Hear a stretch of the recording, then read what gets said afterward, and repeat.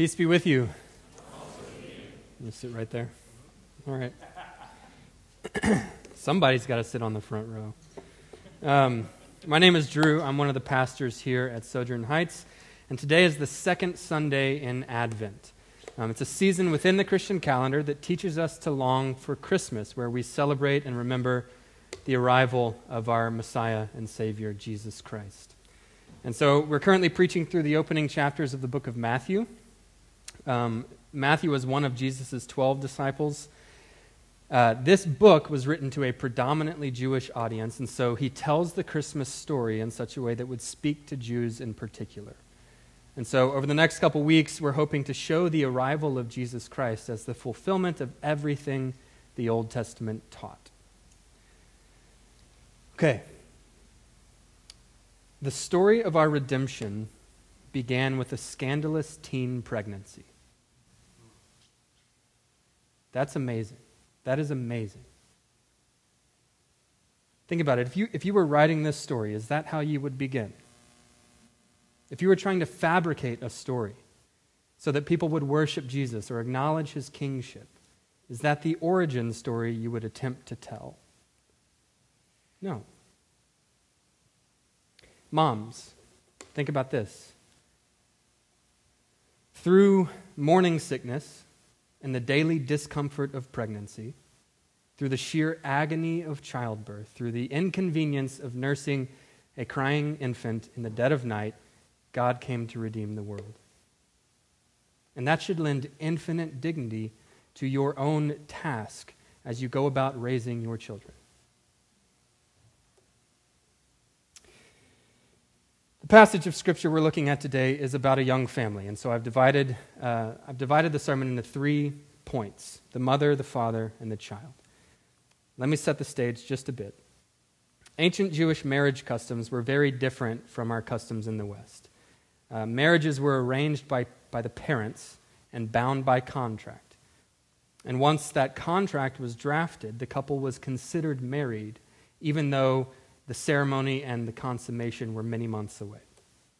So it was during this period of betrothal, before Joseph and Mary had come together, that Mary was found to be with child from the Holy Spirit. She was a pregnant virgin. And this is what Christians call the doctrine of the virgin birth. But why is the virgin birth so important for Christians? Surely Christianity would be a bit more believable if we dropped the whole virgin birth thing, right? Well, the answer to this question takes us all the way back to the first chapters of the Bible. Adam was the first man, and God promised him eternal paradise provided he obey one simple command: not to partake of one particular tree in a garden full of trees. But Adam rebelled. He sinned. And that sin corrupted his nature. And then he passed on that nature to his children. In fact, one of his sons ended up murdering the other. And so because Adam failed to uphold his end of this paradise agreement, we are now faced with 2 realities. If you're taking notes, jot these down. Number 1, mankind must suffer the consequences of sin in a broken world. And number 2, mankind is responsible to repair what is broken. But as it turns out, we're really only good at the first thing, right? We are good at sinning and suffering the consequences of our sin. That comes naturally for each of us. But we're powerless to repair what is broken in the world. And I know you feel that. We are faced with that reality every day. In small ways, we can make the world a better place, yes. But we are ultimately powerless to repair what is broken fundamentally. And the Old Testament actually demonstrates both of these realities very clearly. 1, it shows mankind suffering the consequences of sin. And 2, it shows man's inability to repair what is broken. The Old Testament presents a dead end for mankind.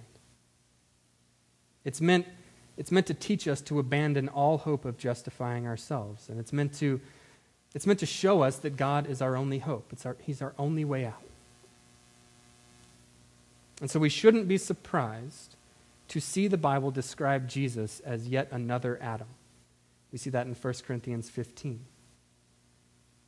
Adam was our representative when he sinned at the tree, and Jesus was our representative when he obeyed at the tree, that is, the cross. And so Jesus came into the world to, 1, suffer the consequences of Adam's sin, and 2, to repair what Adam had broken. His resurrection from the dead snapped the curse and began the process of restoring what had been broken. But, and here's the thing, in order to represent humanity, right, we were responsible to repair what is broken. So in order for Jesus to represent humanity, he needed to be a human with a physical body like ours. And he got that from his mother Mary. But at the same time, he was fully God. He was born without our sinful nature, and he got that from his Father, right? And so the virgin birth is like a bypass surgery for human nature. It was absolutely essential if God was going to become not just a man, but a sinless man. And so even as Protestants, we should be able to acknowledge the importance of Mary here in this story. God used her in order to put on flesh, and God put on flesh in order to redeem us. Luke 1:48 says that all generations will call Mary blessed. And so like Abraham or Moses or David or the Apostle Paul, we should be able to call Mary blessed without then going on to worship her, right? And so the virgin birth was necessary, but it was still scandalous. Fortunately, Mary was betrothed to a just, upright, and righteous man. Verse 19 says, her husband Joseph, being a just man and unwilling to put her to shame, resolved to divorce her quietly. See, Joseph was in a tough spot, obviously. Jewish law typically required a man to divorce an adulterous wife. And Mary could have been stoned for what appeared to be an infidelity on her part. But Joseph didn't want that, and so his plan was to divorce her quietly. And it's at that point that an angel appears to Joseph in a dream, saying, Joseph, son of David. So important, son of David. Joseph, son of David, do not fear to take Mary as your wife, for that which is conceived in her is from the Holy Spirit. She will bear a son, and you shall call his name Jesus, for he will save his people from their sins. And in Hebrew, the name Jesus just means God saves. So an angel tells Joseph that his fiancée was actually impregnated by the Holy Spirit. Oh, okay, that makes total sense. For even the most faithful man, that is a tough pill to swallow. But to his credit, Joseph obeys immediately. He marries Mary and he receives her son, naming him Jesus. And this was very important because having Joseph as an earthly father put Jesus within the line of King David, which the Old Testament required. So I want to pause here to see what we can learn from Joseph's decision-making process. I find it very interesting that the Bible affirms Joseph and his plan to divorce Mary quietly, calling him just, even as an angel comes to tell him that God has a different plan. Right? I find it very interesting that the Bible affirms Joseph's plan, even as God changes his plan. Joseph was trying to act wisely under the circumstances, and he was commended for it, and yet God intervened. What does that mean for us? I think it means that we don't have to be paralyzed by life's big decisions. Like Joseph, we have the scriptures, and they give us wisdom. We can act justly and righteously, even without dreams and visions from God. Now, that doesn't mean we shouldn't pray. And it doesn't mean that God can't speak that way. It just means that we shouldn't look to Joseph's decision and see it as a prescription for our own decision-making process. We shouldn't wait for God to speak to us in a dream before we choose a house or a spouse or a career. The Word of God and the Spirit of God, through the people of God, give us all the wisdom we need to make life's big decisions. Think about it. God redirected Joseph in a dream, not because Joseph's plan was wrong, but because God actually wanted him to act against the grain of wisdom. Under ordinary circumstances, Joseph's plan was good. But these were not ordinary circumstances. God was doing something extraordinary. And so we don't have to be paralyzed by life's big decisions. And the Bible affirms us when we act wisely and righteously. And from there, Joseph's role in this story gets even more interesting. And we're going to be dipping into the next couple of weeks, the next couple passages a bit, but I want to give you a big picture look at what Matthew is doing here with Joseph. All right, so we already had to refer back to Genesis for the virgin birth. Matthew is sending us back again, not explicitly, but with the subtext. In the book of Genesis, we are introduced to another man named Joseph. We're going to call him Joseph, the son of Jacob. And we'll call Mary's husband Joseph, the husband of Mary. It's confusing. I didn't say it wouldn't be confusing. We're talking about two Josephs here. Some of you may know the story of Joseph, the son of Jacob, from Genesis. But let me recap. Joseph, the son of Jacob, had a dream, got threatened by his own people, wound up in Egypt serving the king, and blessed the nations by preserving bread for a famished world. Now, if we survey the first 2 chapters of Matthew, we see something similar. Joseph, the husband of Mary, has a dream. He gets threatened by his own people. He winds up in Egypt.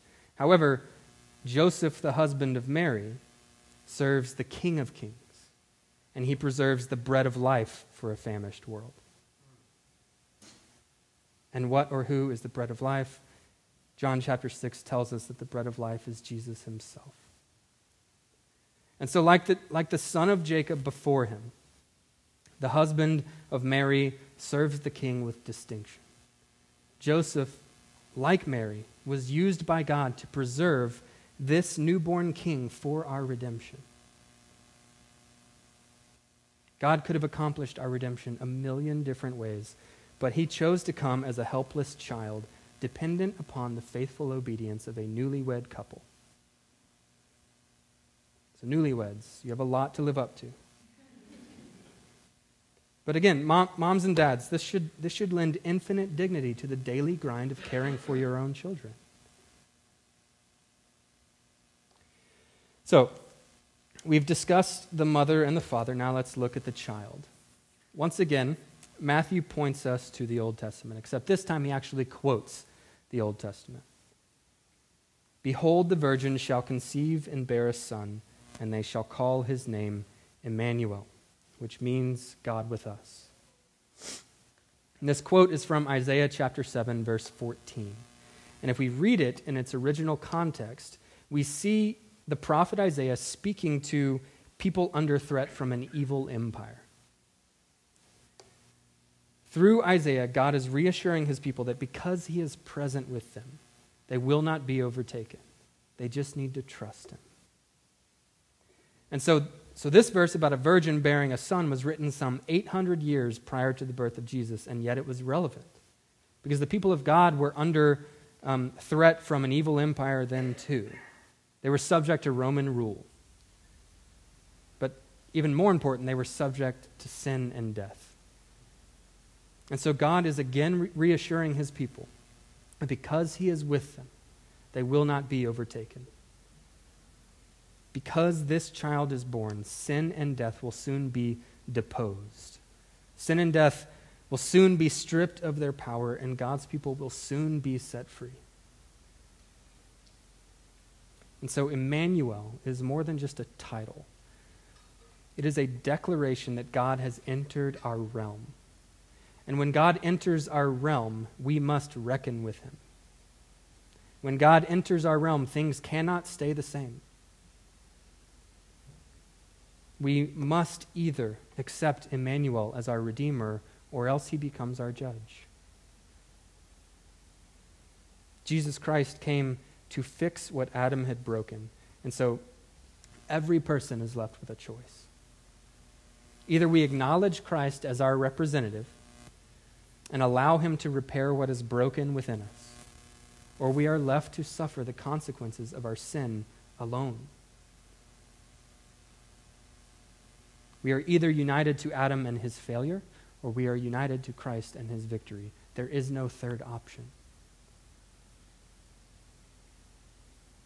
So the arrival of Emmanuel was the most consequential event in human history. At the climax of human history, God took the form of a newborn baby.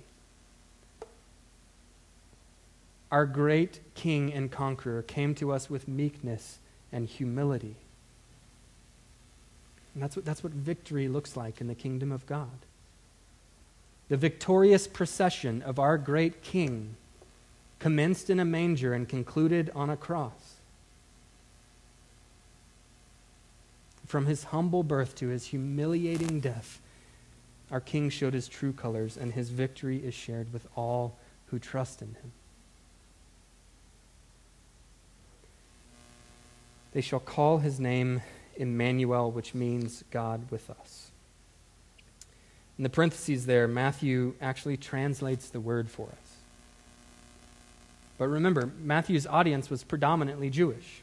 And so he wouldn't need to translate a Hebrew word there. So why did he? Why would he? I believe Matthew is reiterating a truth that we uncovered last week in the genealogy. And it's that Jesus came not only for the Jews. Jesus came for everybody. The us in God with us includes you and me.